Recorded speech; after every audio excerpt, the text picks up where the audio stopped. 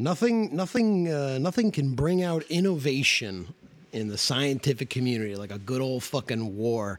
No kidding. Yeah. Right. I saw AK-47. Well, This guy didn't even have a college degree, and they were just like, build some shit, bro. yeah, and that was on the low end of the scale. We're not Yeah. even talking about gas that'll liquefy your lungs, you know? Exactly. He just basically created a fucking, like a big nail gun, by comparison. That's very, very true. But yeah, I was telling Marsh, I'm like, I'm embarrassed because now, like, I'm realizing, like, oh, fuck, like, I'm going to be excited for Oppenheimer. I'm going to be, like, stoked and ready to catch all the guys, But I guess that's just how it goes sometimes. Our favorite armchair physicist, Christopher Nolan. Favorite Tory. The policeman isn't there to create disorder. The policeman is there to preserve disorder. Gentlemen, get the thing straight once and for all. We clear the streets along this route, deploy our men, and create an impassable barrier.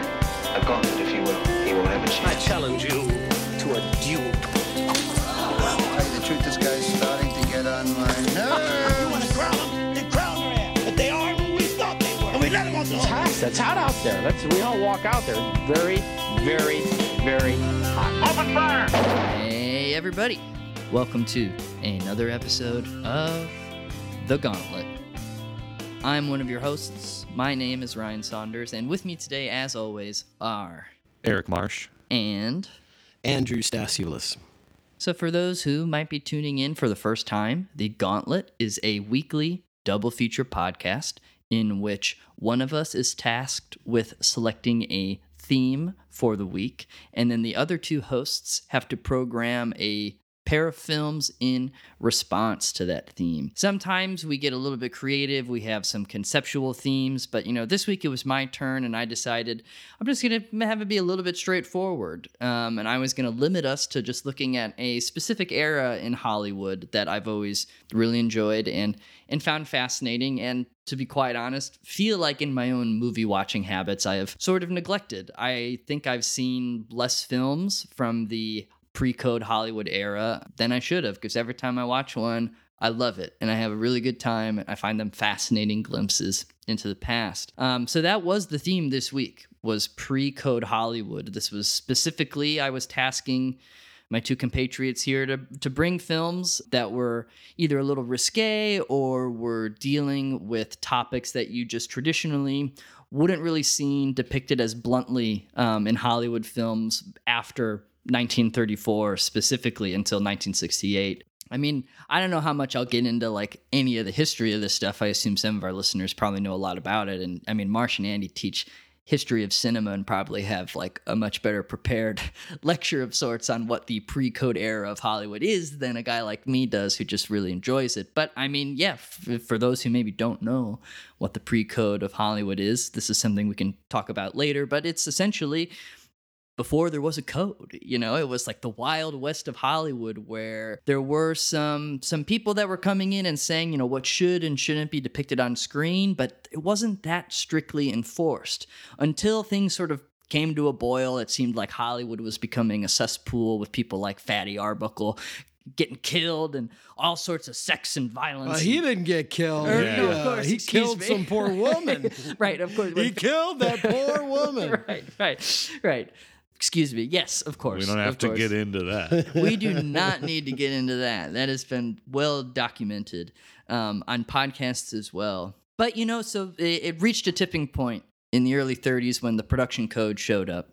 And that's when there was a strict set of rules of what could not be depicted on screen. And it does really feel like it was really ramping up leading to that moment, that the films from 1931 to 3 and a little bit from early 1934 were films that were, coming hot out of the gate and trying to be provocative, trying to deal with real social issues in a straightforward manner without putting it behind a smokescreen of sorts. And the films we have today perfectly answer that prompt. I'm very pleased. I had a great time watching them.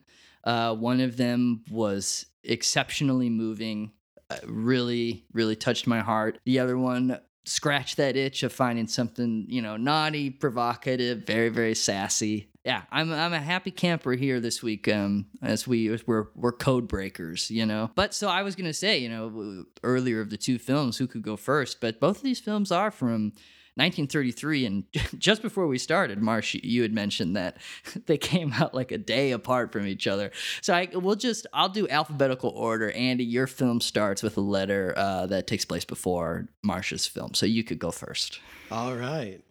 I guess I've been in a bit of a rut. I just can't seem to get the idea of vanity projects out of my head.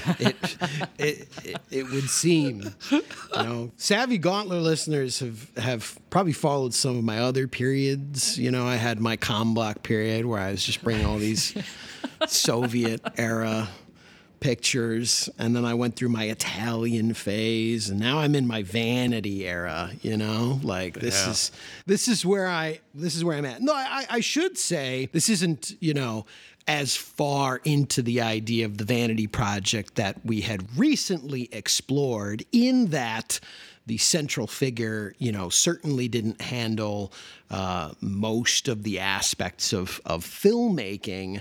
It is without a doubt the focus is very clearly on one singular figure in this particular movie.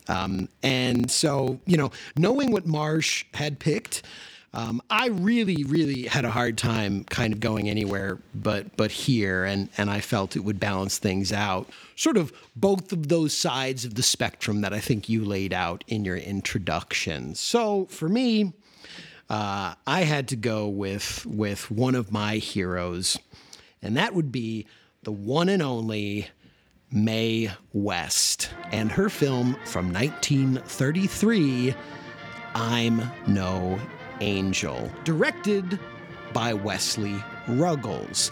And see, that's the thing. Even though, Mae West didn't direct her own films, a lot of people have talked about how she basically directed her movies. I mean, she was, at the time of this film's release, one of, if not the biggest box office star in Hollywood. I think it would peak for her in 1935, where she would be the highest paid star in Hollywood, the highest paid woman in the United States of America, and the second highest paid individual in the country. She was the queen of the silver screen, and certainly the pre-code silver screen. That's very important, I think, in where she would go and what would happen to her films, and a lot of other people's films once the production code set in. So I went pre-code Mae West, even though she had a long career. Her films after the production code came in didn't quite have the same bite, the same venom to them. And for those who haven't seen I'm No Angel, Mae West stars as Tyra, the incomparable Tyra, who is a sort of burlesque circus performer for Big Bill's Circus. And basically, like a lot of her other movies, the sort of like loose plot built entirely around her double entendres, her quips, her one-liners, is that she's a woman, of the lower classes. She's a woman of the street. She's a salt of the earth gal who is using her talents and her libido to get whatever she wants, get her own sense of value and fame and fortune and lots of diamonds, lots of jewelry, and sort of climb the social ladder however she can. In the film, there's this sort of loose drama that involves her, I guess, ex-boyfriend, a guy by the name of Slick Wiley, who busts in on her when she is with one of these suitors, one of these, men who are willing to lavish jewels on her for a little bit of her company.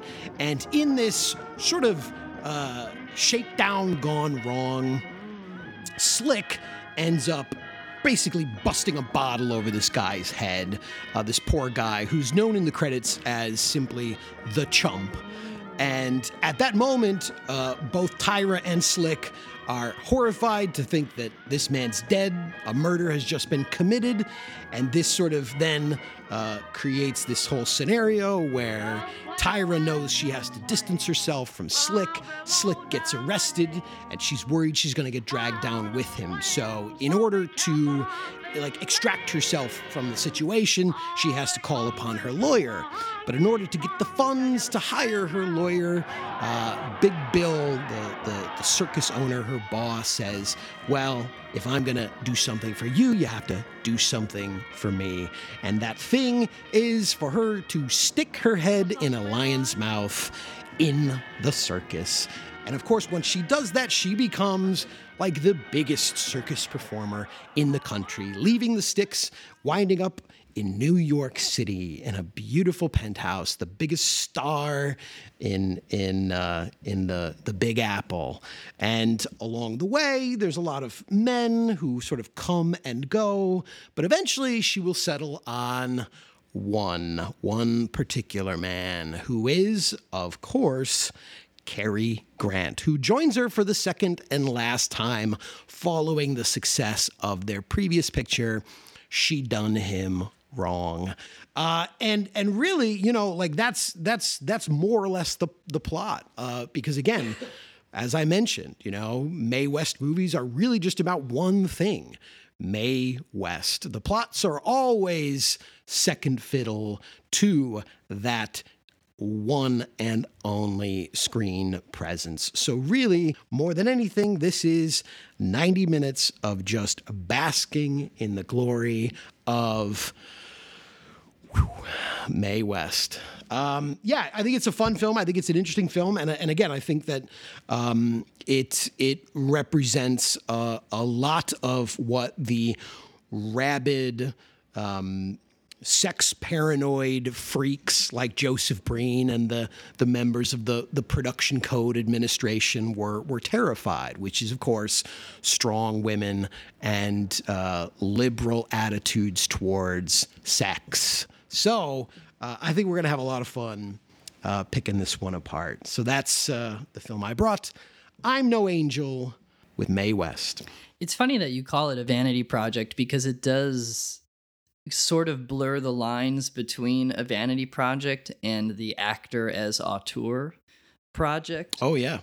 Where it feels like her presence as the performer in it, and then also having her hands in the story and dialogue, right? It feels like she's the true auteur of the production. But yeah, I actually, this is the first time I've seen a Mae West film. You gotta be shitting me. No, isn't that crazy? Oh my God. It's funny, I'm very familiar with her and scenes and know her shtick, but I had never actually sat and watched a full Mae West picture before. And I gotta say, Mark Proch's impression on Cinema, come up and see me sometime, boys. It's very accurate. Yeah. It's not even a bad impression. Yeah, and it sounds a lot like his W.C. Fields, but that I guess tracks because they did famously once share the screen together. They certainly did. To your point, though, about that, of being sort of familiar with her and never seen one of her movies, I think that's a pretty common thing. And I think especially in this day and age, there's a lot of people who are very familiar with Mae West and sort of understand her persona and her presence and what she's known for, but haven't actually seen her films. I think it speaks again to that star power that she had, that she has just this one of a kind she cuts a one-of-a-kind figure in the history of cinema and still to this day is sort of recognized perhaps without being fully known. But yeah, no, it was a welcome exposure. As much as it's also just, about basking in her presence, it's really also about just watching her saunter across a room, you know? The strut. The strut. What a strut. Well, Marsh, the film you selected invoked some radically different feelings in me as a viewer. So tell us a little bit about what you picked. Sure thing.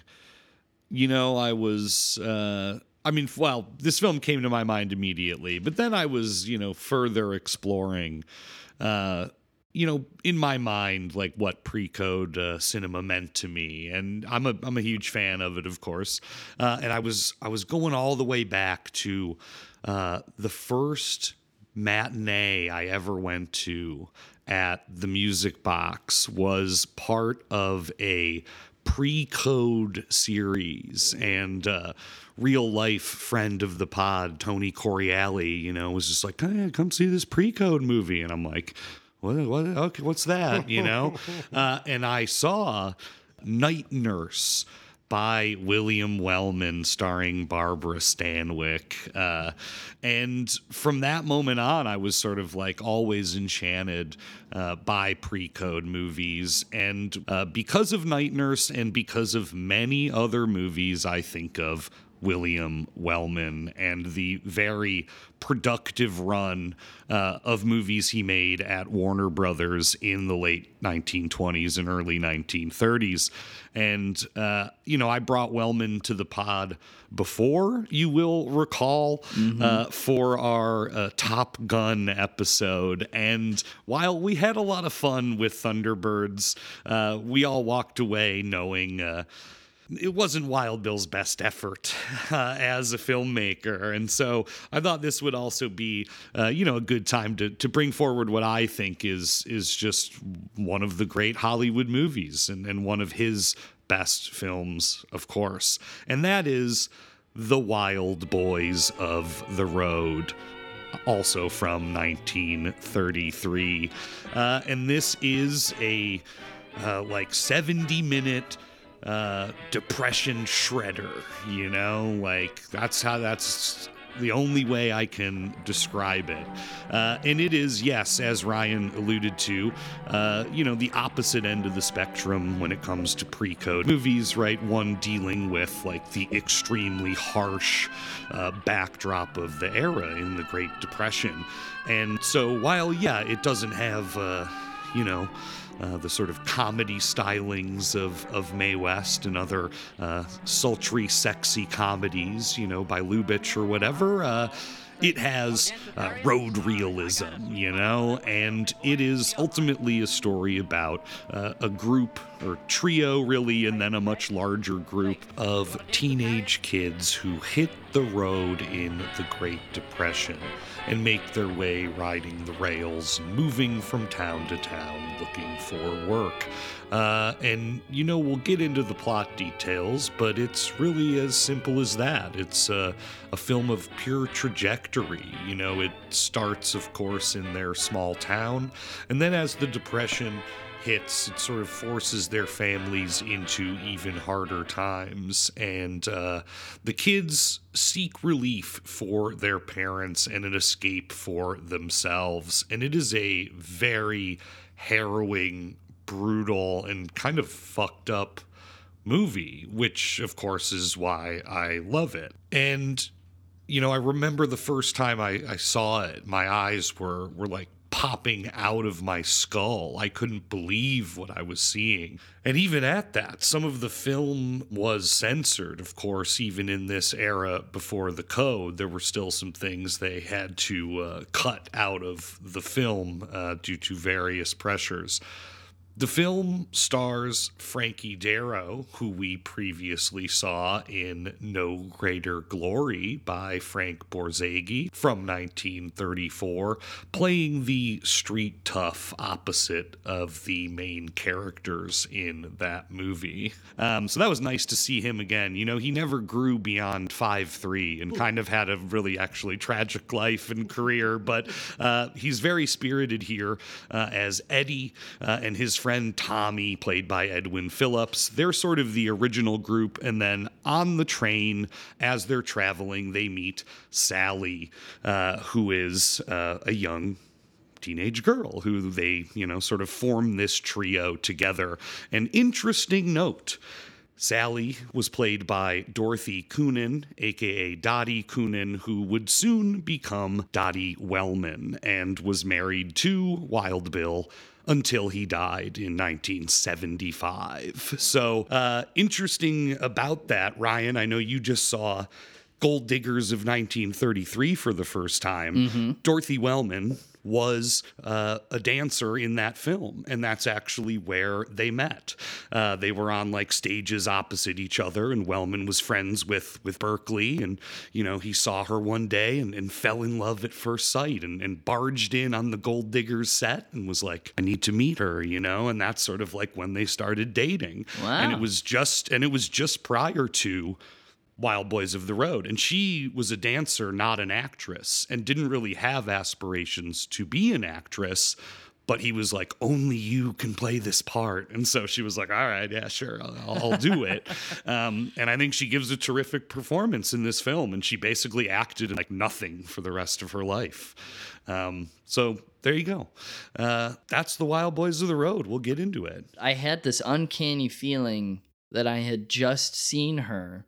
And as you said that, I Googled it and I saw the photo of her from Gold Diggers. And I'm like, yep, that's who I thought it was. And there's actually another interesting overlap with Gold Diggers of 33. Oh, yeah. With this film. Actually, a couple. Several. Because the film starts at the sophomore frolic, and a lot of the tracks from Gold Diggers of 33 are like what's playing at the sophomore frolic. Yeah, and Eddie calls it trash. Right, exactly. Yeah. But most importantly of all is that, you mentioned Eddie is riding the rails with Tommy and Sally. Eddie is also riding the rails with Winnie the Pooh. I don't know if you knew that. The actor Sterling Holloway, who plays a bellboy in Gold Diggers of 33, Molly and I, he made us laugh so fucking hard in Gold Diggers, and we were like, who is that guy? Because his voice was so unique. He was doing crazy things with it. And then he turned out he is the guy who voices Winnie the Pooh, primarily a voice actor after the 30s, and even during the 30s. He did a lot of cartoons. But he's the guy in Wild Boys of the Road that they meet on the road, and he gets tricked when one of those ruffians is like, hey, you got to make sure you show a letter. If you give me a nickel, I'll give you a letter from my dad that you can use. He's the guy who takes the milk bath. Yeah, the scrawny guy. Yeah, absolutely. That's Winnie the Pooh. It's kind of fun. Of course. He looks like a cartoon. He does, yeah. So it's good to have Winnie in the mix, too. It's like a nice little bit of lightness in an otherwise pretty bleak movie. Well, where are you bound to? To my father in Chicago. I've got a letter.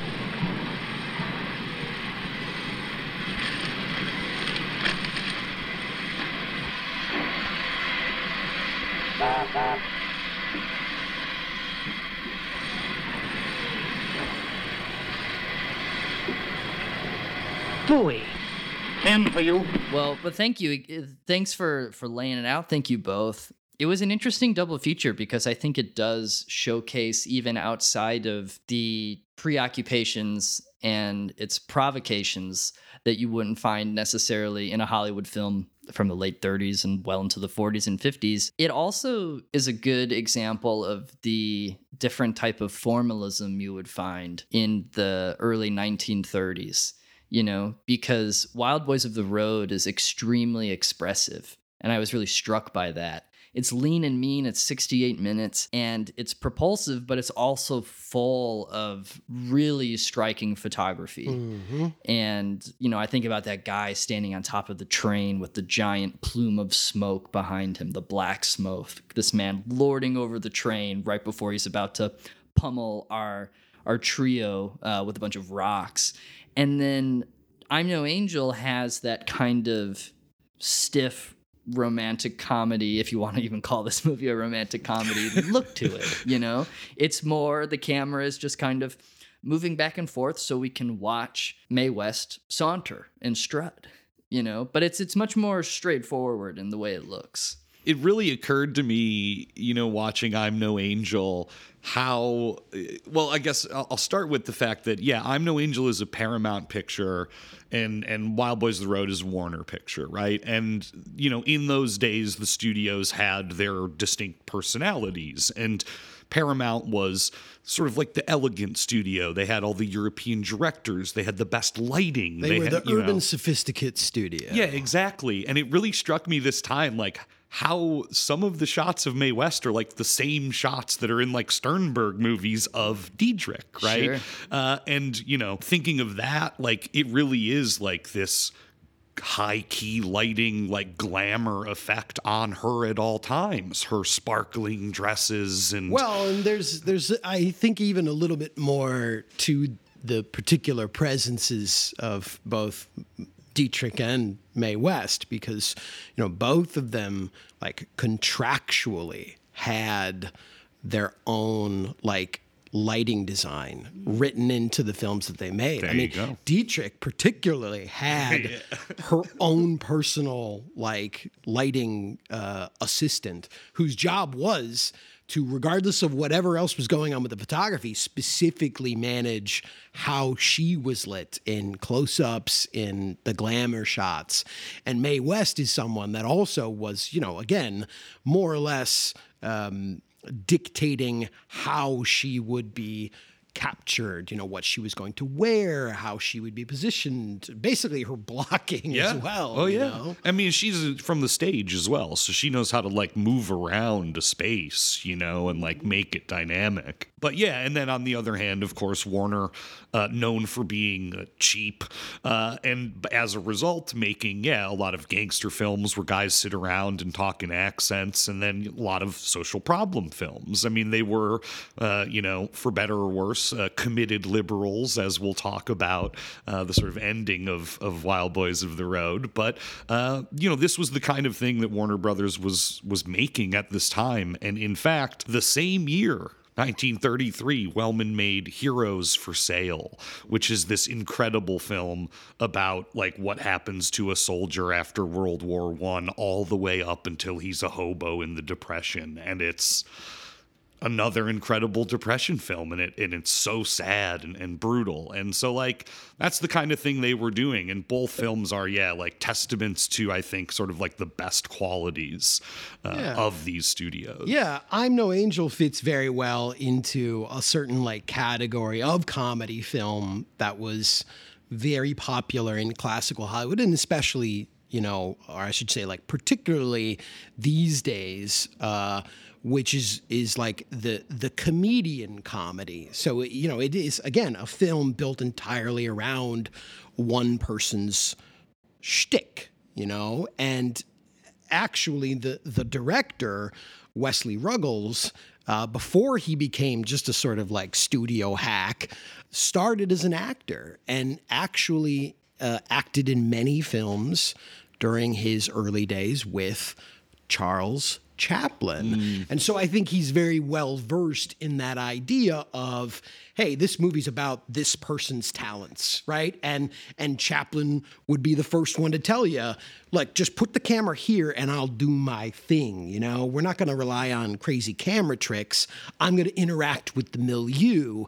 That's going to be what people in the audience are going to be transfixed by. So again, I think it's telling that Mae West never worked with a director more than once, because I think like Kinski, like Kinski or Val Kilmer, I think that was another person that also had that, but she would basically come in and take over the production, and she would more or less take over a lot of the creative decisions that a director was normally tasked with making. Again, whether it's the lighting or just simply when to cut or where to put the camera, and I think it would be very hard for any director to argue with her, especially at this time. I mean, you mentioned like the studios. A lot of the studios, it wasn't just Paramount. I mean, so many of them during this pre-code era were bankrupt or on the verge of going bankrupt. The conversion to sound is only like, it's still in its infancy, and that conversion was so expensive, so Paramount had the unbelievably. most theaters, so they were fucked. Dude, absolutely. Because that's again something that people lose sight of in that, wow, I can't believe it was so expensive, because they had to convert their studios, and then yes, every single goddamn theater, because they also owned those. So they were Baroque. And Mae West was one of the only people at this point who was dragging Paramount out of their basically like just being totally in the red. So in addition to her just being a strong presence, she also has that box office gold surrounding her, which gives them even more power, gave her even more say in what could happen. So yeah, directed by Wesley Ruggles is really in quotation marks, because this is yes, a Paramount picture starring Mae West in every way. It's funny you bring that up, because similarly, what I learned about Wellman's relationship to Wild Boys of the Road was that it was similarly Warner Brothers trying to keep him there. He was looking to leave because it was sort of a transition period. Like Zanuck was leaving and all these people were leaving, and Wellman hated Jack Warner. And so they were like, but before you go, how about a little Wild Boys of the Road?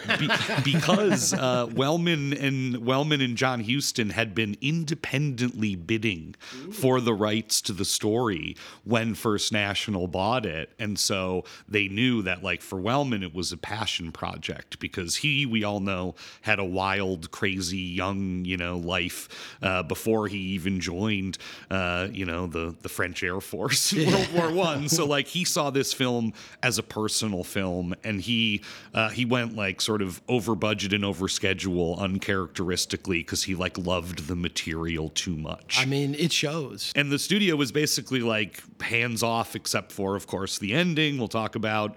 But he was, dictating everything without a lot of oversight at this point, because they knew he was, a reliable director they wanted in their stable, That doesn't surprise me. I felt like when I was watching both of these movies, I could envision what being on both of the sets might have actually felt like, because I was surprised at how much of Wild Boys of the Road felt like it had this handmade quality. I could see Wellman's care in almost every frame and seemingly every interaction with the performers, just because of the way everyone spoke with each other, all the stuff that remains unsaid, even in a 68-minute movie, all the stuff that's between the lines of so many of these encounters, and how sensitive it is. It felt like something that, again, primarily sets, but there was still some location stuff it looked like. Yeah. It had this independent spirit that I don't necessarily feel like I have often felt when watching an early 30s studio picture. And then in the case of I'm No Angel, everything you say totally tracks, Andy. I feel like I could see Ruggles just getting beat up constantly with Mae West's wit. I feel like she probably just eviscerated that guy whenever she needed to get her way, and had earned it as such.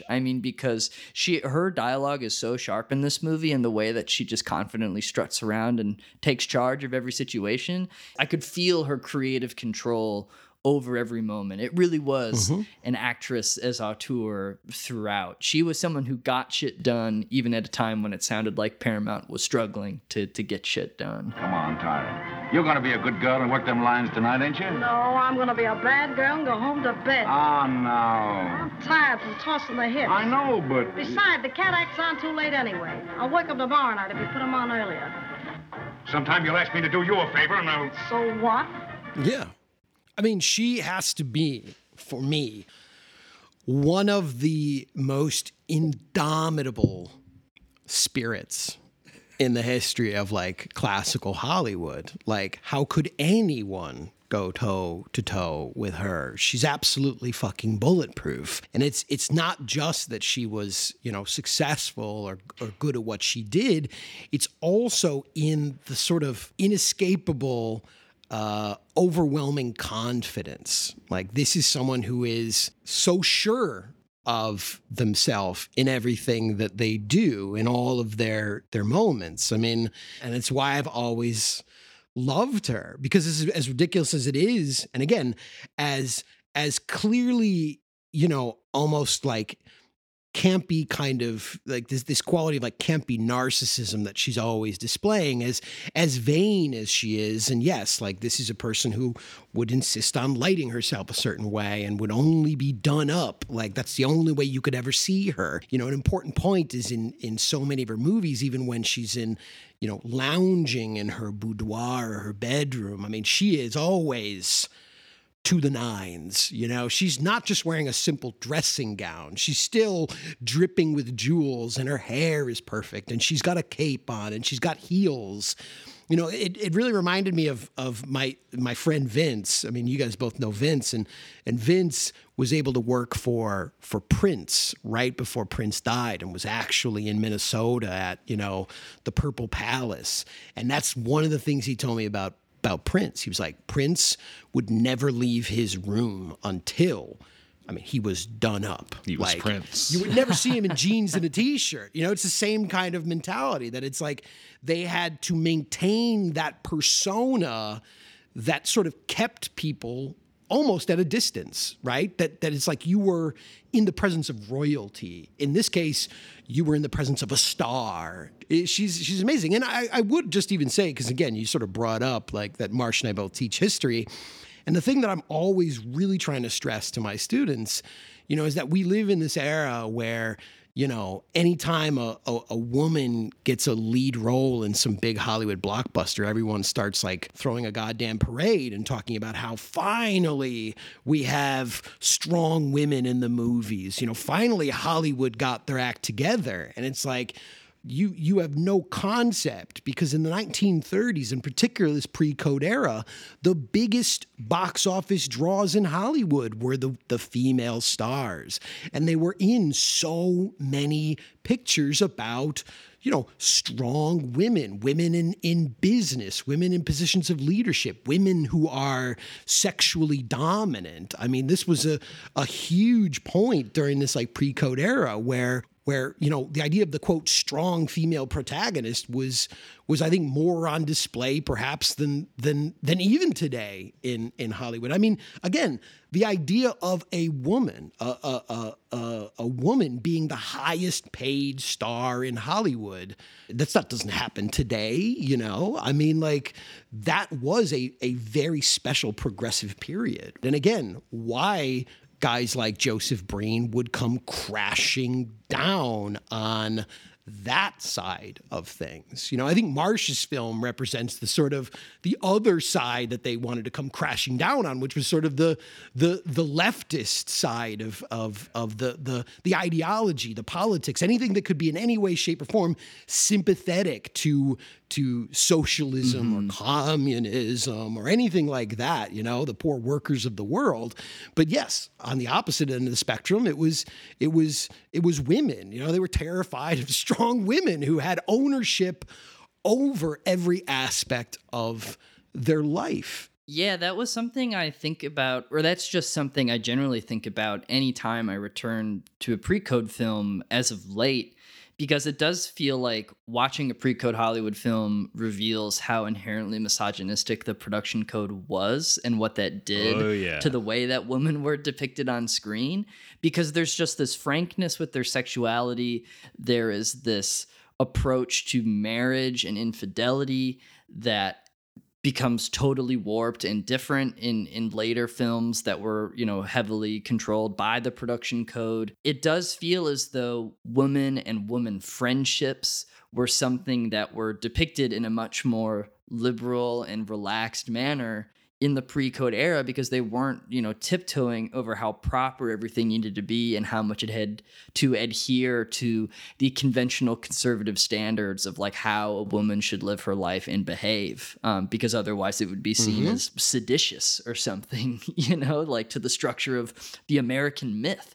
And I mean, obviously I'm No Angel is really intensely opposed to what the code would eventually stand for, because the amount of provocative one-liners that Mae West is spitting out left and right throughout the whole film it's enough to get you going today. It's like, oh my God, like listen to all this stuff, you know? Like, By the way, honey, you married or single? Married 5 times. 5 times. Wedding bells must sound like an alarm clock to you. Oh, I don't suppose you believe in marriage, do you? Only as a last resort. What do you do for a living?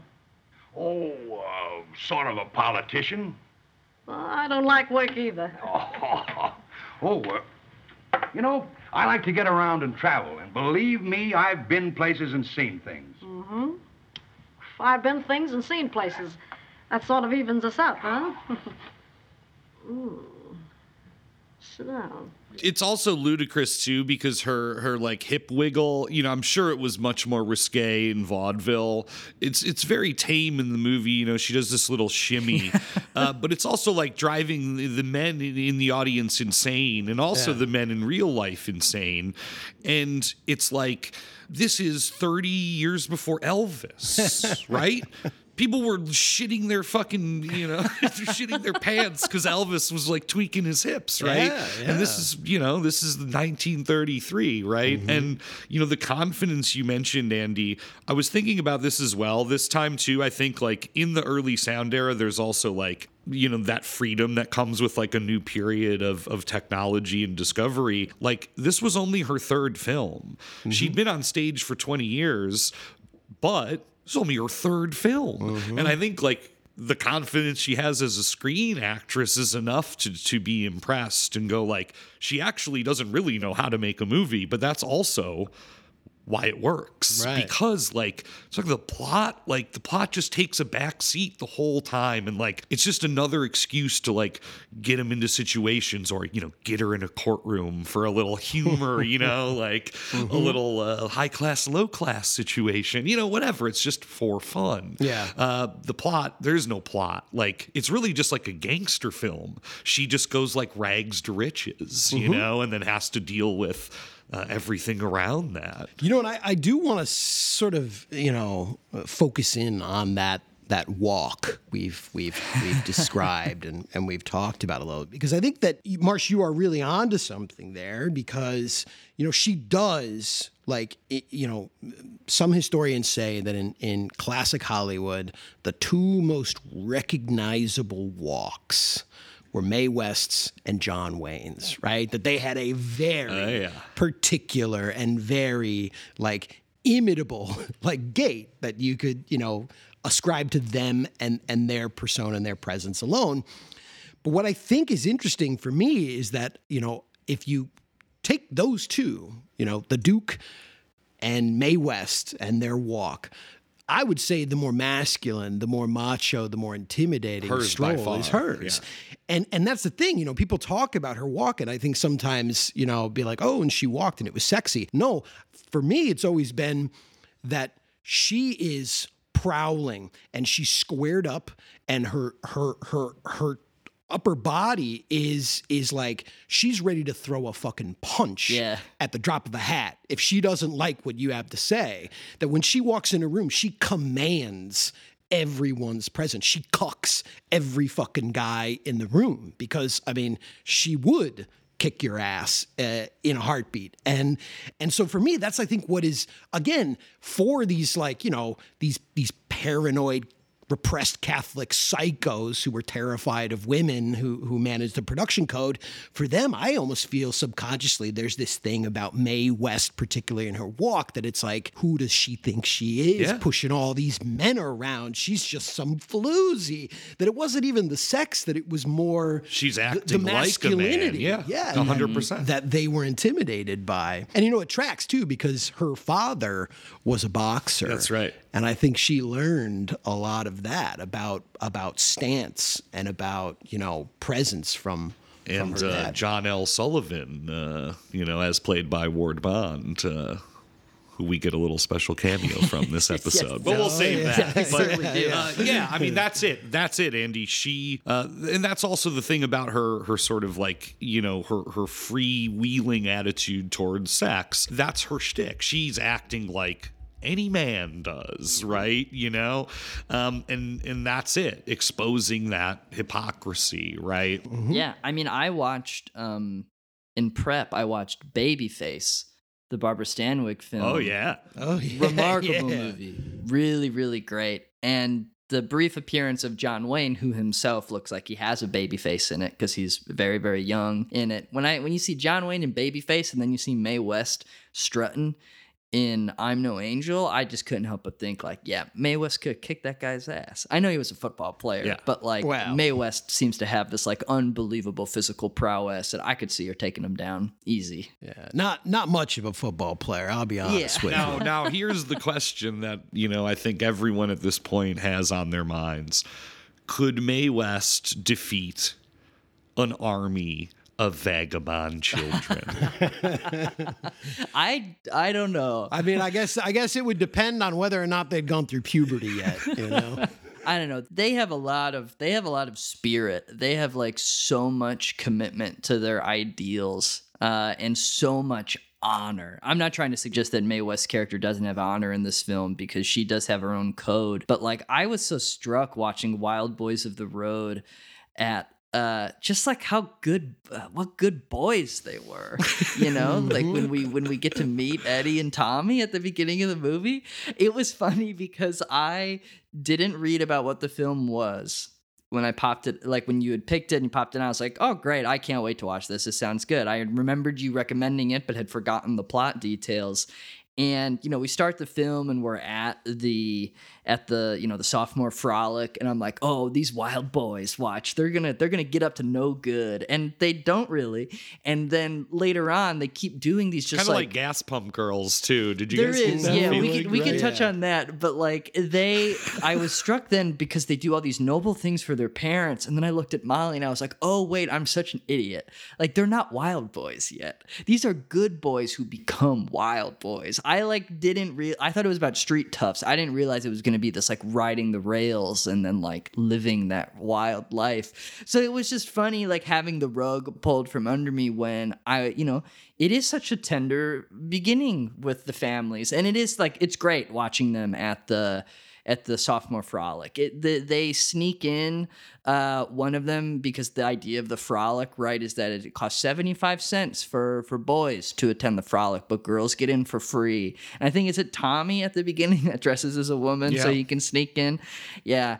And, I like how Eddie and Tommy, they really stand up when all the other chubs at the sophomore frolic are like, no, we're not going to dance with Harriet. It looks like a totally lovely girl. I would have liked to have danced with Harriet. I think, since we're on the sort of subject, I guess, of like the openings, something that I found in reflection very interesting about both films and obviously the time in which they were produced and released, the realities of that America, which is that, both of these films establish a world, a space, a milieu. They establish America as a like unbelievably brutal, capitalistic, like shithole, each in their own way. Like the way people like immediately in both of these films have their lives like monetized and measured by money and wealth and the idea of like simply even like having to pay to have a good time. Like both of these films do that, and I'm No Angel, it's the circus and the circus barkers and, trying to separate people from their dollars through entertainment, but also they're picking everybody's pockets in the crowd, literally. And she, when she comes out and dazzles all the sort of like mouth breathing men who want to, oogle her, after she finishes her first performance, right as she's exiting the stage in a very throwaway Mae West way, she simply says, suckers, right? And like she gets it, like, yeah, everybody's a sucker in America. And like you said, the sophomore frolic, it's 75 cents for boys, right? And one of these guys doesn't have 75 cents. And it's like, man, that's fucking painful. And then on top of all that, like, when they get into the dance, yeah, guys don't want to dance with Harriet, and then they get ratted out for sneaking their friend in.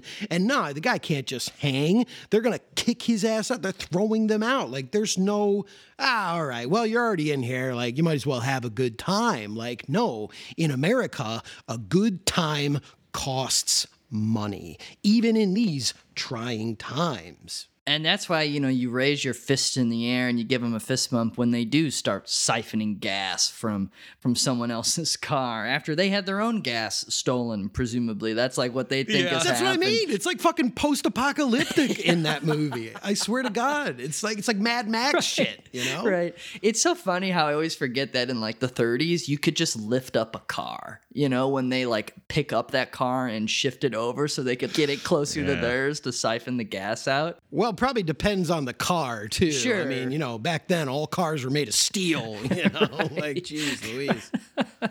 Ryan, you said that, you didn't look up the plot, so you felt like, the rug had been pulled out from under you. And I was thinking when you said that, like, that's, how everyone felt after the Great Depression, and the crash. And especially, like, I think it's important too, like the context of this film also being like a story that was written in the deep Hoover years. Like the film, of course, was ultimately released, in the early days of FDR, the very early days of the New Deal. But like, there was no welfare. There was no unemployment. Yeah. There was no, banks weren't FDIC insured. Right. Like, if you lost your job, like, you literally had nothing. Yeah. Literally nothing. Yeah. To do, right? There's no social safety net for anyone. Not a single thing, right? And that's like crucial, I think, too, that like rug pulling, because these kids are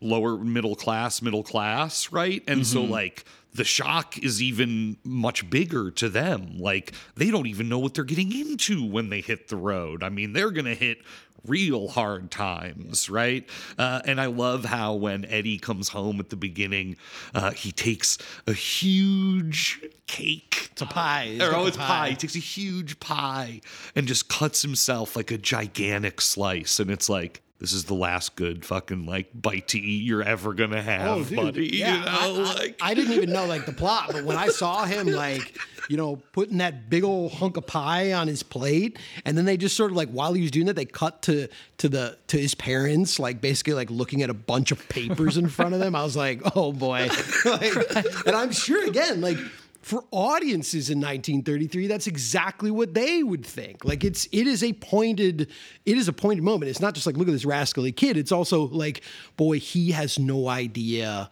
about this world. He has no idea about tough times. And the audiences certainly do in this theater, right? And that's the naivete visually right there depicted in that like 3/4 of the pie that he throws onto his plate, and then strolls into his parents' den and says, "What's up, Mom and Pop?" Like, oh shucks. Yeah, the mom's already weeping, and that's why I was so struck, though, at how immediately he does feel the weight of the situation when he notices that his parents were crying and he hears the news that his father is out of a job. His instinct isn't that everything's going to be okay, that things will get solved right away. Like, he's immediately selfless. He's like, gee, it's too bad Mom had to order me that new suit yesterday. No, I'm sorry, dear. I'm afraid we'll have to cancel that tomorrow. Oh, I don't know. I guess we can stand the suit. No, sir. Nothing doing. I didn't like it, did I, Ma? Remember? I said I didn't want a gray one, because it looked too much like my brown one. Remember? And it's like, Eddie's like a stand-up guy, straight out the gate. He goes and sells his car. The guy's only wants to give him $15. He's able to haggle it up to 22, Yeah. Again, these cars that you could like lift up with one arm, and he's like just a little bit to take home to his father. And I mean, man, oh man, we've had a few like good examples of like fathers and sons having a tender moment with each other. I think about how bad of a movie Quicksilver was, but how like good that scene was with the dad. I loved in Wild Boys of the Road when he tells his father that he sold the car, and when he sees the glimmer of recognition in his father's eyes, Eddie himself is about to tear up, and his instinct then is to just go, "Come on, put up your dukes. and hide away from those feelings and those tears. Like, let's have a little spar, punch each other a little bit for fun. And his father, plays along, but then just gives him a hug. Yeah, his father's like fighting back his own tears, dude. That is all I could think about was just like cry macho shit, like they still gotta be men, and they both just want to start bawling in each other's arms. And then, they like cut it off really quickly. He's just like flees the kitchen, like, see you later, Pop, and he's just gonna go outside and they're both gonna like burst into tears, but they still gotta be men. Oh God, that's just some William Wellman shit too. That's just some like tough guy stuff right there, I mean, a lot of this movie is just about downplaying hardship, like honestly, because these kids, they're always like, no, it's all good, but like it's never all good, and that's like that's the vibe, Yeah. I mean, again, on the flip side, I think with like Mae West, I think again, like she was very popular, she was such a popular star. And again, even though she's dripping in luxury, she's doing everything she can to live comfortably. I think again, the fact that she comes from the working class, she is this figure. I mean, we see the work she puts into, having the things that she has. Like those things don't come easy or for free. No, and she's going to get hers in America. And again, I think audiences would look at, again, both of these things and connect to them, in the same way that like, John Dillinger or Bonnie and Clyde were like celebrities for so many people in America. It's this idea, like you said, of, well, the government's fucked us over, Wall Street's fucked us over, no one cares about us at all, so fuck it. Like, get yours any way you can. And especially if you are someone that is self-made, that is, just a street kid from Brooklyn like Mae West, like, people go, hell yeah. Like, I'm into that. Fuck yeah. And I mean, there's even an unspoken sort of like question at the heart of I'm No Angel 2, like whether or not she's like actually a sex worker. It doesn't actually, really like dive into that, but she's like seeing these sort of like wealthy clients like after hours, she does her circus performance and then she entertains like a rich man or two, one night stand, etc. is sort of implied. But it's also like, like what, like what's actually going on here? I think they're like the vagaries are on purpose, but well, I mean, again, she's I think what is refreshing and what is appreciated is that she never hides. Oh no. And there's like no moralizing at all. Right. I mean, it's 1933. Like, we're gonna fucking moralize about this. Like, look at the crooks in New York. Look at the crooks in Washington. Everyone's a goddamn crook. And I think that Mae West's very blunt, very direct approach is, again, like what so many people could appreciate in that sense. I mean, like, she says to one of the girls that's, sort of like, adores her, that she works with at the circus, like, as she's like leaving at a certain point, Mae West turns to her and, it's almost like, what's your secret? Ira, how can I ever thank you? Don't.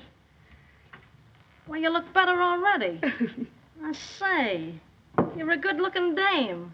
Well, there's a lot of guys that go for you in a big way. Oh. But always remember, honey, a good motto is, take all you can get and give as little as possible. And it's like, an audience in 1933 is going to howl at that and be like, abso-fucking-lutely. And as it relates to that, I think of her mantra of, as she just refers to men in general, find them, fool them, forget them. Because when you're watching I'm No Angel, it wouldn't be too hard to forget that that this is a man's world, right? It seems like it's Mae West's world in the way that she's like totally dismantling and going after all these rich guys. There's still ways that it peers through the cracks. It almost feels like her gesture of just like stomping all over men throughout the film is her asserting her dominance, like as a screen presence and as a figure in this film, whether she's a con artist, stealing money from people along with Slick, or whether she is a sex worker. Again, I also found it to be like a little bit vague, but the find them, fool them, and forget them, like that's how she soldiers on and like lives her own independent life. And all the men are disgusting. Yeah. I mean, all the men that she's interacting with are scumbags. I mean, the guy who, again, is credited in the screenplay that she wrote as simply the chump is this guy who's like married, right? Oh, yeah. Who's just sort of throwing himself at her, who has arranged this one-on-one meeting with Tyra after the show. And like, you know, even when she's like sort of asking him about himself, like, well, who are you anyway? Like, what do you do? And he's sort of being vague about it. He's keeping secrets from her. And at a certain point, all he offers is, well, I'm sort of a politician, you know? And then her line right after that is, oh, yeah, I don't like to work either, right? It's like, yeah. You're a piece of shit. You're sort of a politician. Look at the America that you have helped build then. Fuck you, you know? And then there's that great bit So where she's funny. asking him where he's from. And I'm from Dallas. Dallas, huh? And she goes over to her record player and she's rifling through all these records that just have the different cities, but they're all the same title.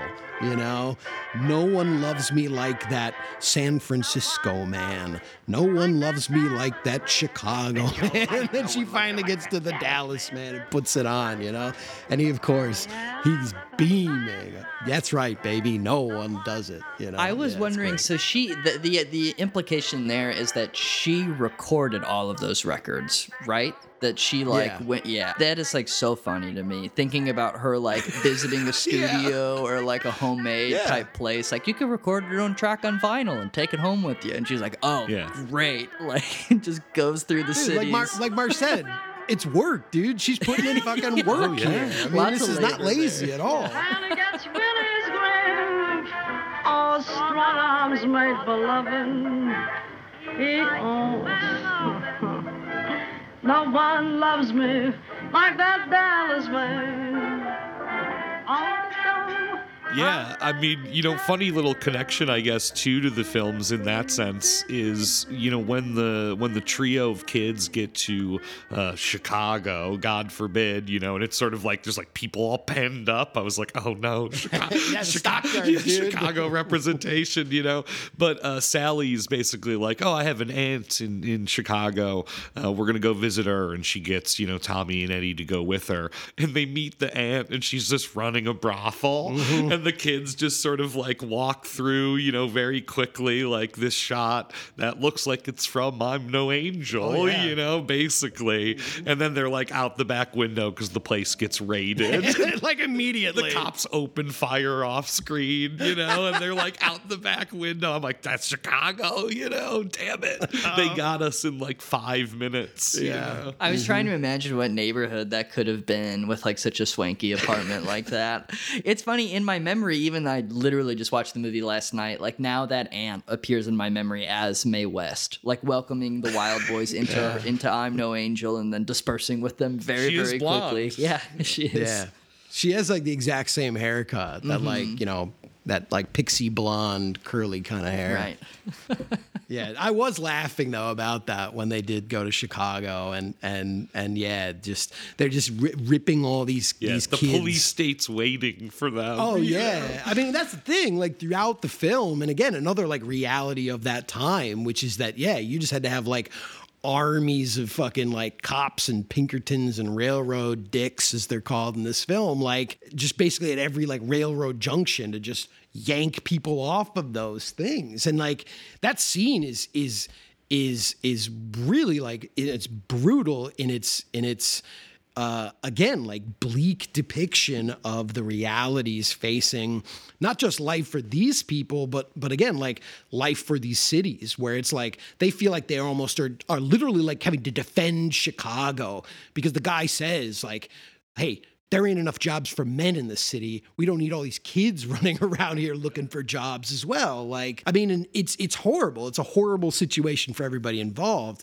And I think it's actually, Again, you sort of pointed this out, and I think this is what really ultimately will help them throughout their journey, which is that they are very good boys. And that is something that kind of like aids them on their journey as well. Because in that like Chicago moment, they're dealing with all these like street toughs, all these other kids who are riding the rails, and they're all giving like wisecracks to this like railroad dick or whatever, and he's just like, throw him in the pen. He keeps throwing all these kids in the pen.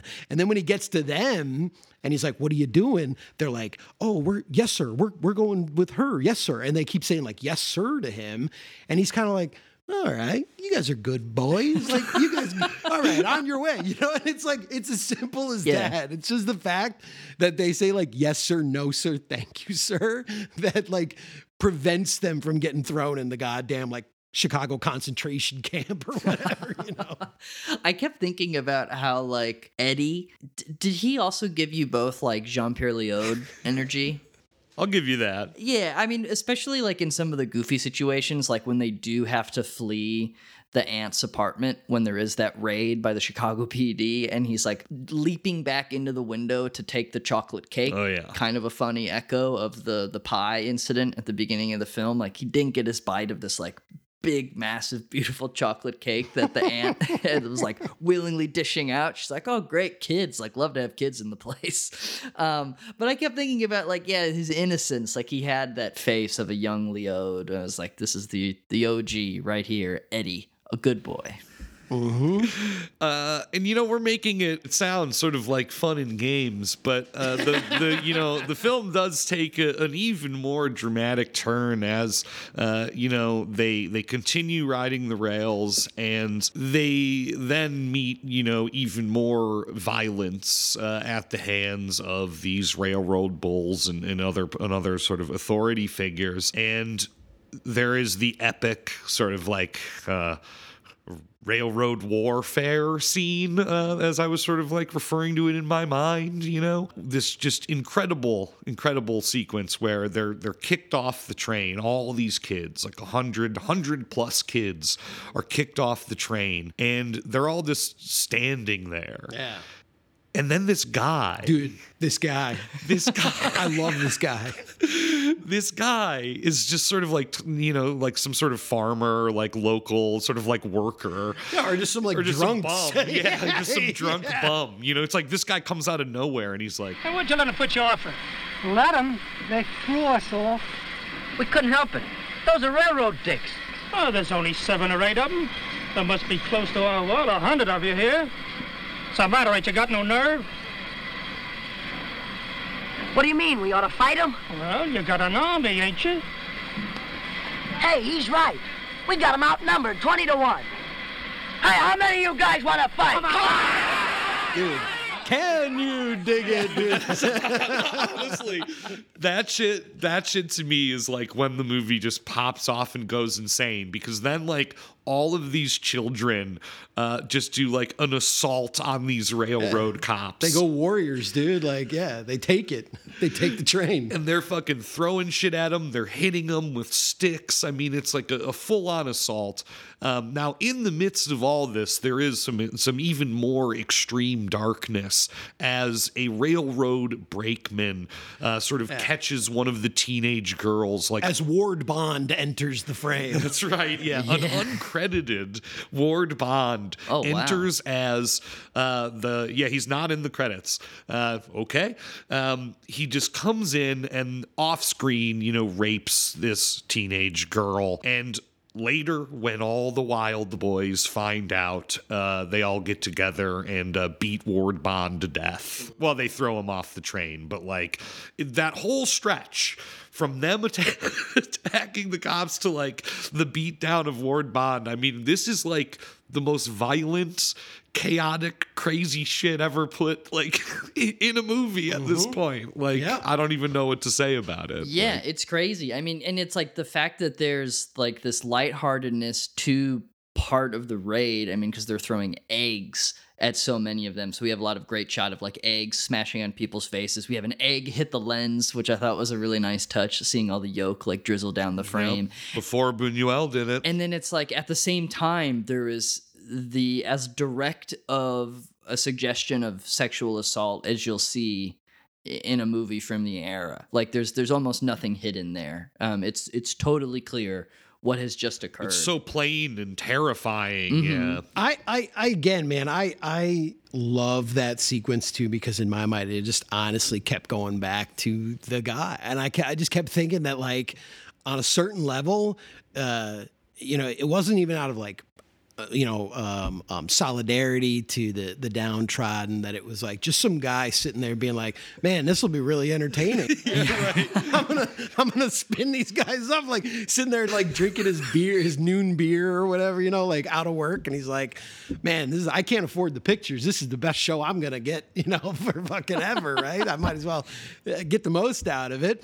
But again, it is also, if you're talking about sort of like depictions of like, I think like leftist rage during this era and during the Depression, I think it's one of the starker sequences I've seen in any film from this time. And again, another thing that explicitly the production code would come crashing down upon, in their list, their massive list of don'ts and be carefuls. I mean, they have a whole huge section that is specifically about like sympathy for criminals, right? And that kind of behavior.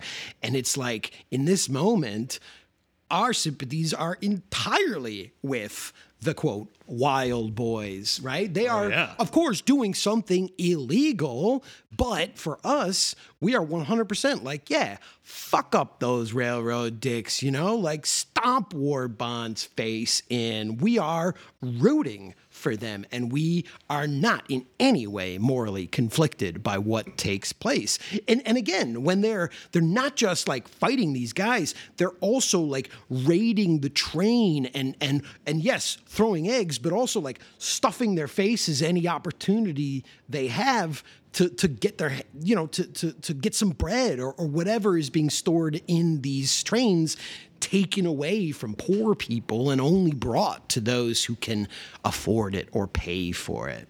This abundance that suddenly they're all just grabbing and taking and taking ownership of. I mean, it's amazing. One thing that I was really struck by in I'm No Angel, in thinking about so many of the successes and things I was so convinced by in Wild Boys of the Road, was I found Cary Grant's presence in I'm No Angel to be very perplexing and funny. I don't know if it was because he's such a late addition in the film. He arrives like 49 minutes into the movie.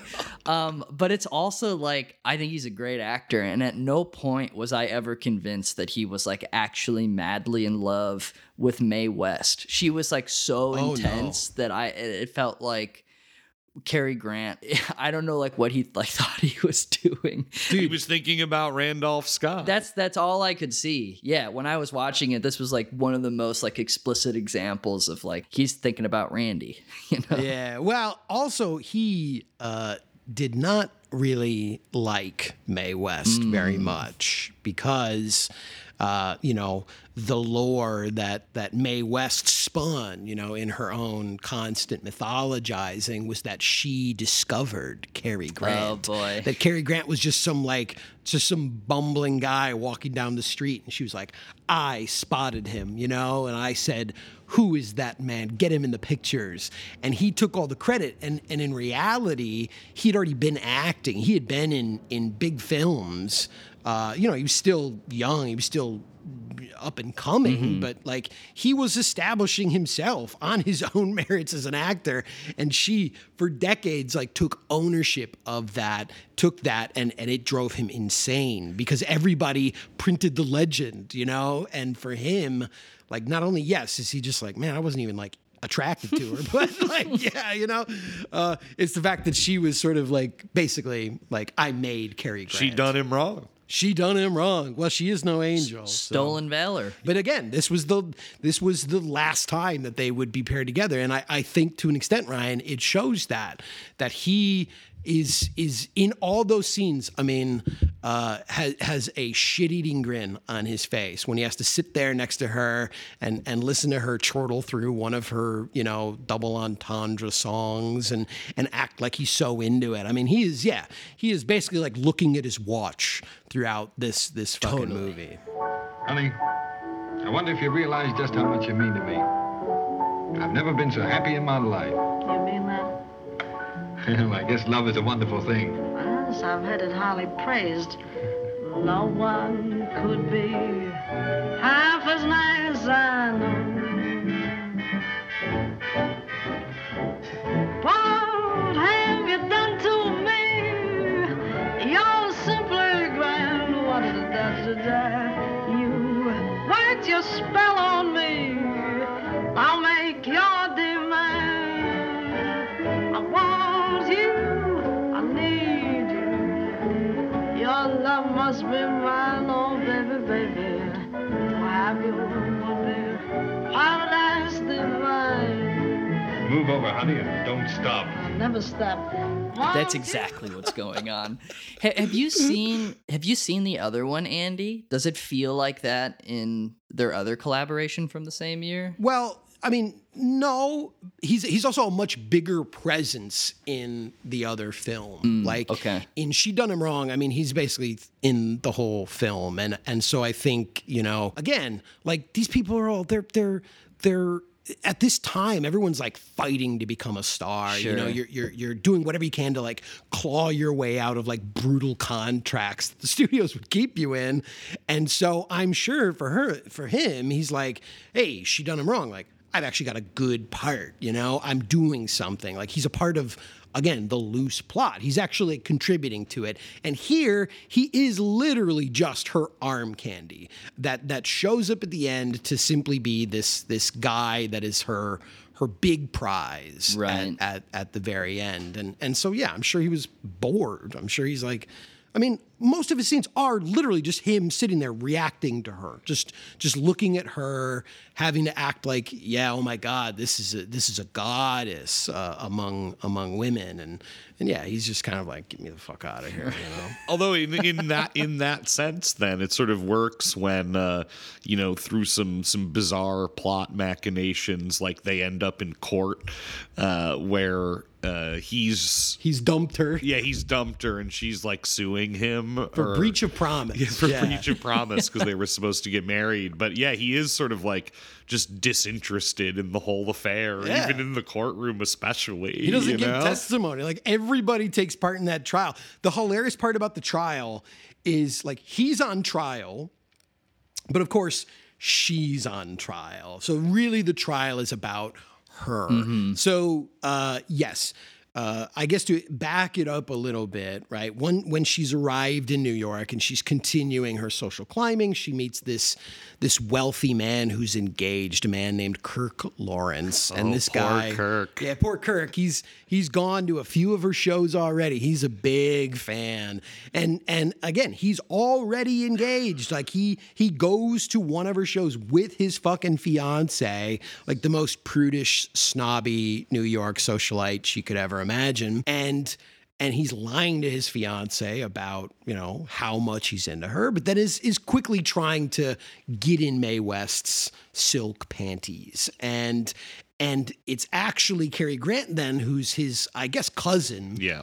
Jack Clayton is his name. Michael Clayton. Because he's just like, dude, she's taking you for a ride, man. Like, she is just no good. Like, this woman is bad news. So he's trying to encourage Kirk to get away from her, but then he, of course, falls head over heels in love with her. But then, yes, everyone is concerned because she's going to retire from the circus to be with the very wealthy Jack Clayton. So they kind of they set her up. Yeah, Slick shows back up and just hangs around in a bathrobe to look like he's still, banging Tyra on the side.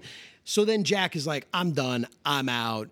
And she sues him for breach of promise because he said he would marry her. And then this trial begins, yes. And so even though he's on trial, they drag in all of her past men and all of her past relationships, and they essentially try to litigate her reputation as a, quote, loose woman. And again, it's a great moment for so many of the themes that we've been discussing and what she represented, which was, again, this idea of being like, why am I on trial here? Why is my sexuality scandalous? And it's a great opportunity for her to basically just get that kind of philosophy out to people. You know, it's her sort of soapbox moment to really say, hey, this is a very hypocritical society we live in, right? These men get rewarded for this kind of behavior, and I'm being punished. And you're also acquainted, aren't you, with Mr. Kirk Lawrence?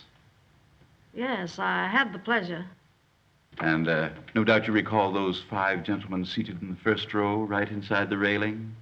Mr. Blake, Mr. Larson, Mr. Willard, Mr. Foster, and Mr. Harris? Well, I do recall their faces, but them ain't the names they gave me.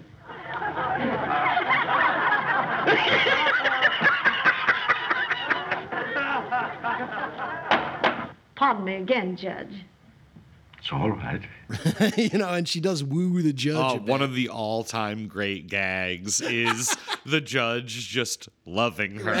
Like that is so funny to me, and it didn't occur to me, but I saw someone on Letterboxd connect it to My Cousin Vinny, and I think like there's a direct line from this courtroom scene to My Cousin Vinny, right? And this woman sort of like overtaking this courtroom, and the judge is just like drooling over her. It's so funny.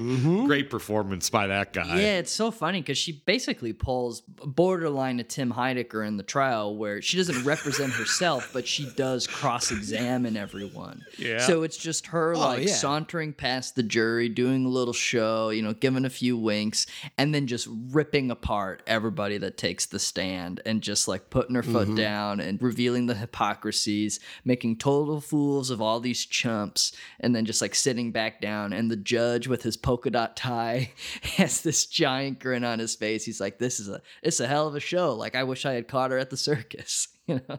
Yeah. I mean, like, don't get me wrong. The defendants definitely, I think, had grounds for an appeal after the verdict if it was going to go that way for some kind of mistrial, I think. But it's also funny, too, because if you connect it again even to just Mae West, I mean, like I said, these movies are just about Mae West. It doesn't even matter what her character name is. She does to her attorney exactly what she did to director Wesley Ruggles. You know, she basically is like, yeah, I know you're the actual attorney or the director, but I'm just going to kind of do my thing here. Is that all right with you? I'm just going to, you take a seat here. I got it from here, you know? Well, and it's metatextual too, because she had, you know, like charges filed against her many times for indecency and her shows getting raided, her theatrical shows getting raided and things like that. So she'd been in a courtroom before, you know, in real life. Oh, yes. Defending her persona, basically. So this is also her, just riffing on her real life. Exactly. You know, as this provocateur. Yeah, I mean, she always said, controversy's been very good to me. I mean, and it certainly shows. Yeah. Yeah. I think the hardest I laughed during the whole movie was when she was walking past the jury. Yes. And just kind of like casually looks at him and says, how am I doing? Like, I would have clapped. I would have been like, oh, you're doing very well. Dude, she is out of this world. Yeah, just the strut by the jury is like the most power move. Because also, too, it doesn't even get settled by the jury. Just like Cary Grant just gives up at a certain point and like settles or whatever. Oh, man. Yeah, and I love, too, when she's like flirting with the judge at a certain point, like the Cary Grant's attorney, of course, is like, objection at a certain point. Like, this is outrageous, you know? And the judge overrules the objection, sides with her. And she turns to the judge and she says, Thanks, Judge, you're regular. I love that, dude. and then I think she follows that up with, I'm doing my best to be legitimate. Oh, man. Yeah. She's the fucking bomb, dude. Yeah. You know who else was doing their best to be legitimate? the wild boys of the road. I mean, they really were out there looking for work. Oh, and man, they you know, were. I want to bring up, well, a couple things. Number one, at a certain point when they go to Columbus, they meet a very chaotic sort of, you know, railroad dicks situation, and poor Tommy runs into a railroad sign on accident, and it like knocks him onto the tracks, and he gets his leg run over by a freight train.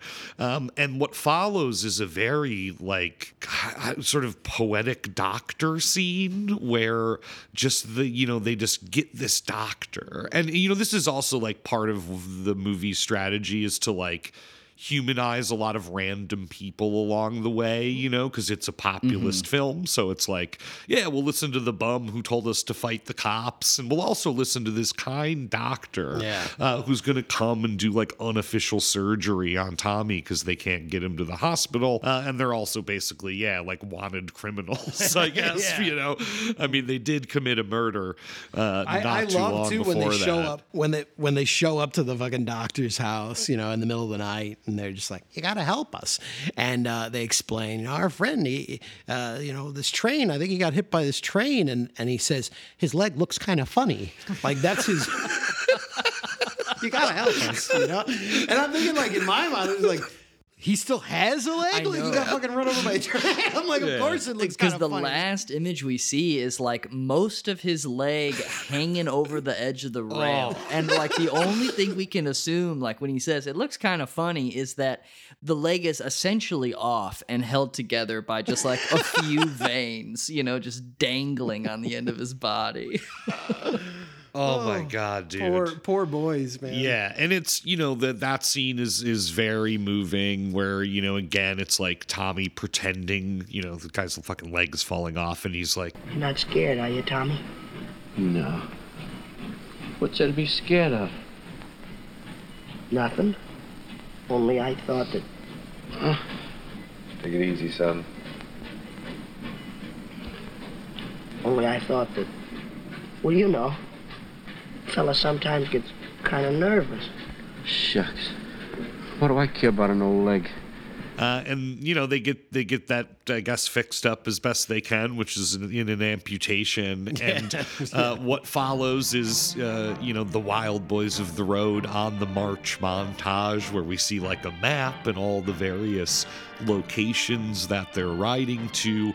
And then comes... what I think is the best newspaper headline in the history of motion pictures, and that's Sewer Pipe City becomes Boys Republic. Busy community of waifs functions under own leaders. Yeah, dude. I wrote that shit down too. Like, and that we move into... Yeah, even like the even more sort of communist or leftist kind of utopia, as they have gotten permission to stay in this train yard. They've gotten permission by the owner, and they have created the Wild Boys HQ. And there is a full-on like...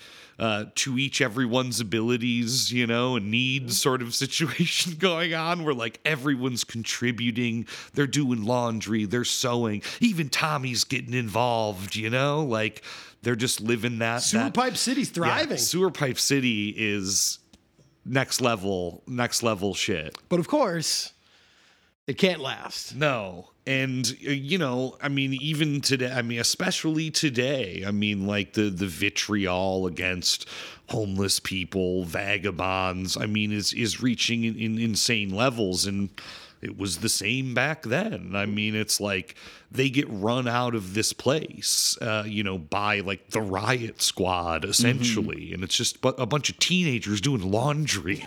Right. Yeah. Dude, I kept thinking of No Greater Glory because I was just like, man, they need to shore up the defenses here a little bit, you know? It'd be a little while before I guess he learned all that. I mean, they do put up a fight at first. They're like throwing rocks at the cops when they come, but they cannot overcome the fire hose. Oh, no. And even there's a little bit there, you know, too, like totally hedging. Like the cops with the fire hose are like, this sucks. Like, why are we doing this? And then they just like hose down all the kids. But like, there is that note of like these guys even being like, what are we doing? You know? And then look at it now. I mean, and I think that's in general what Wellman is like most, I guess like the most like humanistic aspect of this film is that even in this incredibly like, horrible America of 1933 that he's showing us, like he also has sympathy for I don't want to say everybody, but most people, in the sense that, hey, everyone's got a goddamn job, and it's like in an America where jobs are so difficult to come by, like these poor guys, like that's it. If they don't grab the hoses and do this job, they're out of work. They're out of work, and they're begging for a spot in Sewer Pipe City, you know? I mean, like, he has the care to show us that even in these moments that are incredibly, like, cruel, it isn't because of some sort of, like, inherent cruelty in the people who are doing these things, right? It's that this is the awful system that all of us find ourselves in.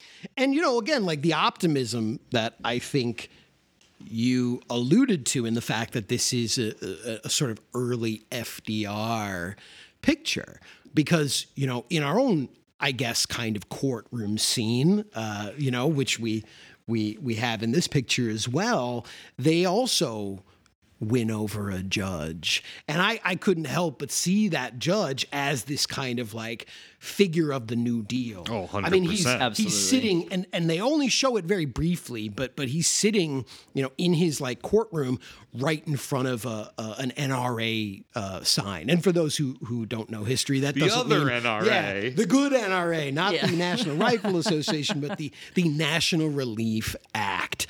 And so it's clear that this guy, is I think meant to be that sort of, democratic hope for America. Oh, 100%. And, of course, the original story doesn't quite end up like that. And there's... I didn't think so. There's sort of a dispute. No one really knows if an alternate ending was shot. Wellman sort of claimed that there was, but other people have claimed otherwise. So there's sort of like a murky situation. But Wellman wanted to, end it like the original story, which has, of course, Sally going back to Chicago to become a prostitute, and Eddie going to jail on a manslaughter beef, bumped down from murder one, and then Tommy gets sent to like a state reformatory, and that's like the end of the story, right? But it's 1933, Warner Brothers all in on FDR, and Wellman kind of claimed that it was, Jack Warner who was like, no, this is the ending, right? Like, help is on the way, right? Your dad will have a job again soon, and like, as phony as it is, it's still like touching to me, like the whole thing, even though it's like really overwrought, in that sense. But yeah, it's it ends with the New Deal. Someone on Wikipedia did something very funny where it like is summarizing the movie, and it's like, and the judge promises that everything will magically be solved, and it's a link to the New Deal. And I was like, yeah, totally. Yeah. Well, yeah, because I mean, ultimately, he offers them work, They aren't just simply like magically taken care of. It's like your rich uncle has suddenly come back from France, It's like, no, it's like the judge is basically like, all right, you're looking for work. I'm going to get you some work. Like, I will help you. We will find a place for you, because that's the only way we're going to drag ourselves out of this situation. So at least, in that regard, it isn't just, like Mae West suddenly marrying the richer cousin of the guy that she was sort of dealing with, But even then, I guess, even in Mae West, like, that was often a thing that she would deal with, which was basically, she makes it very clear in so many of her movies that she's not interested in getting married. But a lot of the pressure from the studios even was to sort of be like, well, you you should settle on one guy, right? Like the end shouldn't just be you and this like army of simps, laying jewels at your feet, which is ultimately what she wants. And that's what she wants to depict, suckers, right? That's what she wants to show. So there would always be this kind of like pressure to tie it up and to get monogamous at the end of her film. But I would point out, even with that pressure in this film, there isn't this sense that they are, going to live happily ever after. I mean, he's just like, all right, I'll drop the suit. And they're kind of together. And of course, there's an implication that they're going to be together. But it doesn't end with wedding bells. It doesn't end with it ends with an allusion to like sex, not marriage. Yeah. Yeah, in the same way that like, Buster Keaton, he hated the fact that they always wanted him to have like a romantic lead that he would pursuing in his films. He's like, no, I'm in love with a train. He wanted to play with the machine. Yeah. And so like, even though the pressure would be for him at the end of his movies to like be married, Buster Keaton would often like, in a very kind of like haunting way, as he would like embrace this woman, he would of course maintain the great stone face that like, I'm not actually happy. It's The Graduate. Yeah, or exactly. whatever, right? Yeah. Like, yeah, I definitely didn't have the feeling that they were going to live happily ever after, especially after Carrie's sort of phoned in performance. Dude, they probably said cut, and he was like out of that bow tie and like, onto the like next lot. Yeah, in Dietrich's dressing room or whatever. Yeah. He's got to go play tennis with Randolph Scott. Yeah. He's got to go to the athletic club. Yeah.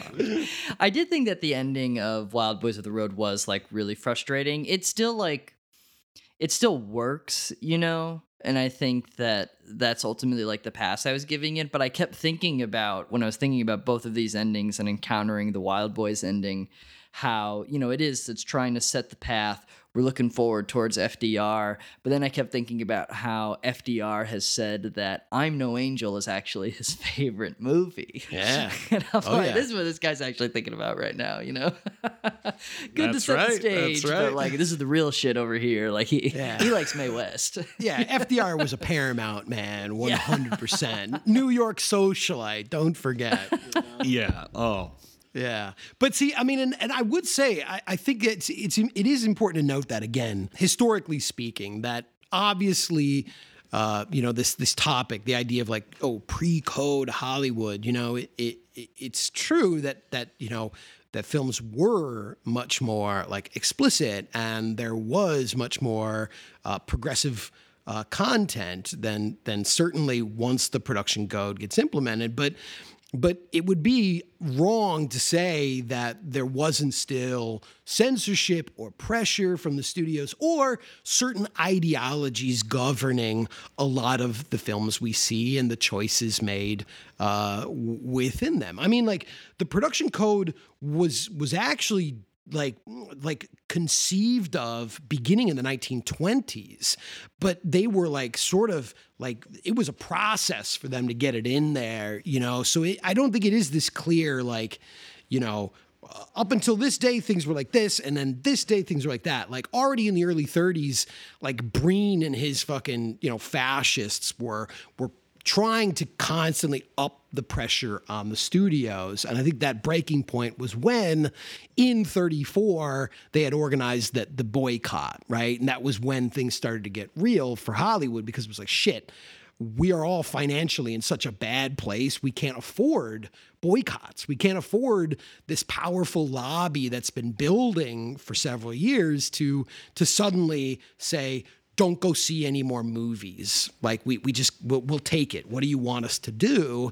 And they kind of acquiesced to that pressure. But those pressures were, I think, already there in other various ways. Oh, yeah. I mean, I think the big thing that people, forget about or don't know about is the state censorship boards. I mean, every state had their own laws on what could be shown in movies. So, like, sometimes a movie's distribution would like depend on like who would show it and where it would screen because of these restrictions. And there are different cuts of movies satisfying like this state's censorship board, you know, like, and all that stuff is like so complex. I think I read Chicago had passed like one of the more restrictive ones as early as 1907. Like Chicago had like indecency laws on the books governing films for quite a while. And again, as we mentioned, like Mae West, I mean, she was, when she was on Broadway, she was getting dragged in front of courts for obscenity, you know, as early as like the mid 20s. She spent 10 days in jail, or 8, I guess. She got 2 days off for good behavior, which is, of course, ironic if you consider everything. But the story behind that is that like she wooed the warden, and she would have dinner every night with the warden and his wife, you know.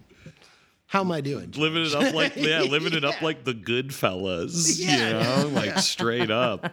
I do want to mention, you know, before I forget, I do feel like Wild Boys of the Road redeems the fake FDR ending when the judge looks at a picture of his son, and it's just this fat kid. There's this fat kid named Billy. Yeah. And then on the street, before they get in the cab to go like, you know, get their jobs and pull themselves up by their bootstraps with the help of this judge, Eddie does a little like, you know, sort of like breakdancing and acrobatics on the sidewalk. And I should mention that, of course, was Frankie Darro's specialty. He came from a family of circus acrobats called the Flying Johnsons. And he was a child actor and a performer in the circus. So it all, you know, connects in the end at the circus with Mae West and Frankie Darro. The Flying Johnson sounds like something straight out of a Mae West movie, if you think about it. I feel like of all the things I've seen in pre-code Hollywood, all the things that have shocked me and have made me reconsider my like understanding of the early 1930s, nothing has like ever shocked me as much as that sudden burst of breakdancing that Eddie gives at the end of Wild Boys of the Road, because there is no suggestion at any point in the movie that he can do anything like that. I mean, there's a few moments of athletic grace, like when he jumps back in that window to get the cake, but that comes out of nowhere. It feels like an actual bit of magic. And it's also quite sad because the idea, right, is like, oh shit, I just like did a bunch of backflips in front of my buddy who no longer has a leg and also can't join me in our little daredevilry. And it's such a sad moment. Right. Oh, man. You know, I appreciate it because, again, as Mae West will tell you, and I'm no angel, it's not the men in your life that counts. It's the life in your men. And he certainly shows a lot of life throughout Wild Boys of the Road. Yes. Yes, indeed. Yes. Yeah, I mean, if you had to sort of create a rubric for these two films by just taking the production code and then like measuring both of these films up against how many of those rules that they break before the code existed, of course, like they're both, I think, exceptional examples of, you know, these films showcase a lot of the things that the code was like trying to stomp down and saying like, enough of this. You know, like this is not stuff we can be showing on screen to our healthy American public. So in that sense, it was like an exciting double feature because I think it really scratched that itch of what types of things it reveals about America at that time that feels hidden in some other films from that point onward. And very pointedly, when Eddie gets arrested at the movie theater at the end, the whole crowd's watching James Cagney in Footlight Parade. Not, you know, Wild Boys of the Road, you know, not a social problem picture, a dancing picture. Yeah. Well, it's certainly a good thing that Joseph Breen and his cronies would come in to clean up that cesspool and among other things call for balanced and even representation of Hitler and Mussolini in the 1930s in Hollywood, right? Let's not be unnecessarily hard on those guys, right? The noted anti-Semite Joseph Breen, head of the goddamn Production Code Administration. He's not a nice man. No, fascist. I mean, a literal fascist, dude. We fucked up. So Ryan, these were our pre-Codies. When you think about this era, what comes to your mind? Yeah, I mean, I watched a couple of them in prep, but like I was really taken by Babyface, you know, like that film. I also think Babyface really showcased something that you know, we don't need to get into it, but was like disappointing about both of these films. Like Babyface has like a really strong showcase of friendship between a white woman and a black woman. And both of these films are soured a bit, especially I'm No Angel, by their racism of the time, like everything with Mae West and Beulah. But I would say that the pre-code film that I was thinking about that I get really jazzed whenever I like think back on it is definitely the OG Dr. Jekyll, Mr. Hyde, because that is a truly perverse adaptation of that story. And I mean, like I had seen it as a kid, right? And had an idea of what it was like, but I hadn't remembered how like sexually violent and terrifying that movie is. And that movie is still like a scary movie to watch today. When I revisited it a couple of years ago, I was like, this is some dark shit. So I would definitely recommend people check that out from the pre-code era. Hell yeah. That's why I also love The Invisible Man as well from I think is pre-code, isn't it? Yeah, because same thing. I mean, like he kills actually in The Invisible Man, the original. He's got like the biggest body count of like classic Hollywood horror, more than anyone else. By a lot. He like fucking kills a whole like train's worth of people. He kills like hundreds of people in the movie, like not just with like strangling guys with his bare hands, but yeah, commits like terrorist acts and kills a lot of fucking people. Is that Frederick March and Hyde? I think so. Yes. Yeah. Yes. Yeah, he rips. Yeah, and Claude Rains in I like the Man. silent one too. I'm kind of a Jekyll Hyde guy. Like they did it well. Like in that era, they were like really vibing with that story. Yeah. Have you guys ever seen the Jekyll and Hyde with Anthony Perkins from the 80s? No. Oh man, if you want to watch a grimy, disgusting Dr. Jekyll and Mr. Hyde, of course, Anthony Perkins starred in I think it was like maybe like an Italian co-production or something like that. It is filthy and nasty and disgusting. Anthony Perkins. I forget what it's called. It's not called Jekyll and Hyde. But yeah, you could just look up Anthony Perkins and you'll probably find it. It is so gross. It is so disgusting. Hell yeah. Very good. But yeah, so that was my topic. Thank you for taking me back to the early 30s. But where should we take you next week, Marsh? Well, after Wild Boys of the Road, I really got a taste for it. It's finally time to do the topic, riding the rails. Bring me your train films. That famous object from cinema that has enchanted people for many years. I wonder what will Choo Choo choose. I actually just watched that Simpsons episode. I just rewatched it, the Valentine's Day one, where Ralph gets the Choo Choo card, the Valentine from Lisa.